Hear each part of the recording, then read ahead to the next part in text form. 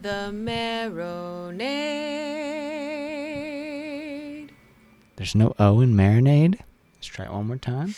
Ready? 1, 2, 3. The Marinade. Marinade.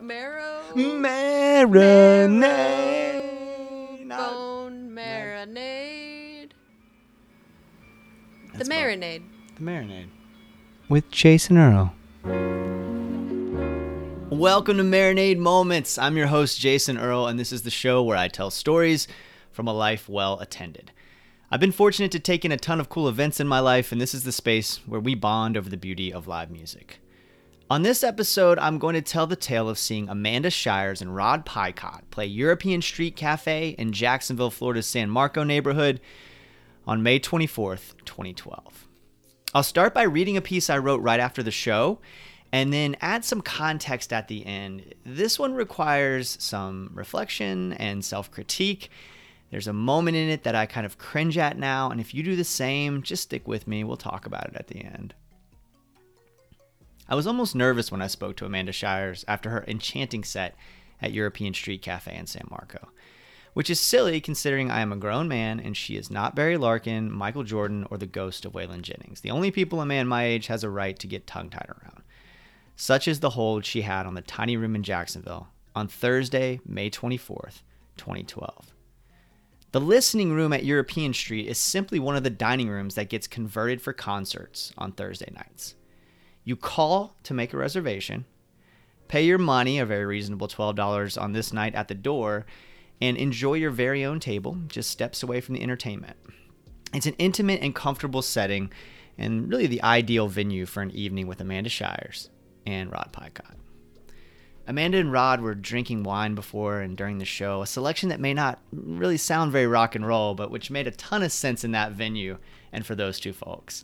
The contrast between Amanda's murder and suicide ballads and heartbreak songs and her gorgeous voice and elegant choice of beverage expedited our tumbling in love with her.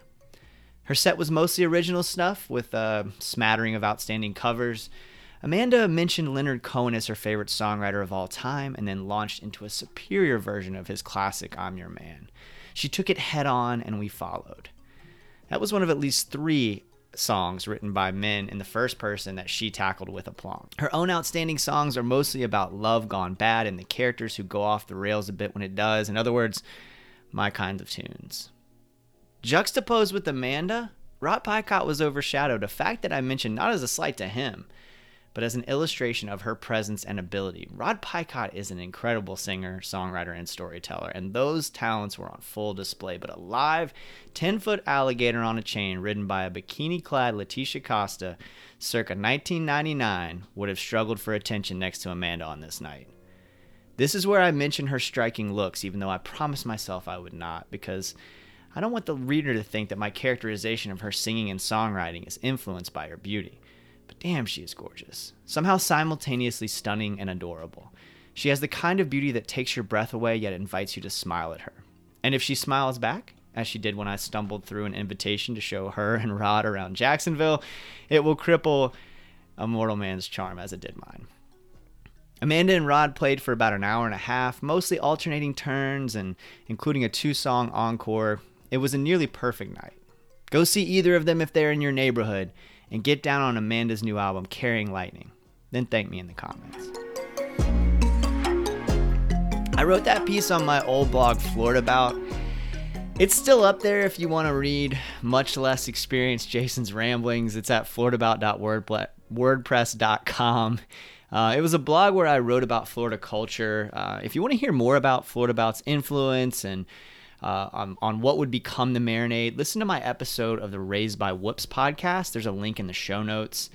As I look back on this piece holds up for the most part. I'm a lot better writer now, but of course I am. It's been over 11 years, and I've written a ton in the interim and really worked on my craft. Of course, I should have taken my own damn advice and shut my mouth about Amanda's appearance. The point could have been made without so many words. There's actually a couple of moments in there that I feel like I could have left in, and I think I already, I said it, but Hindsight being what it is. And I think the world's changed a lot since then. We say things differently. We think about things differently. And I'm much more aware of women in the music industry and how they're perceived and discussed.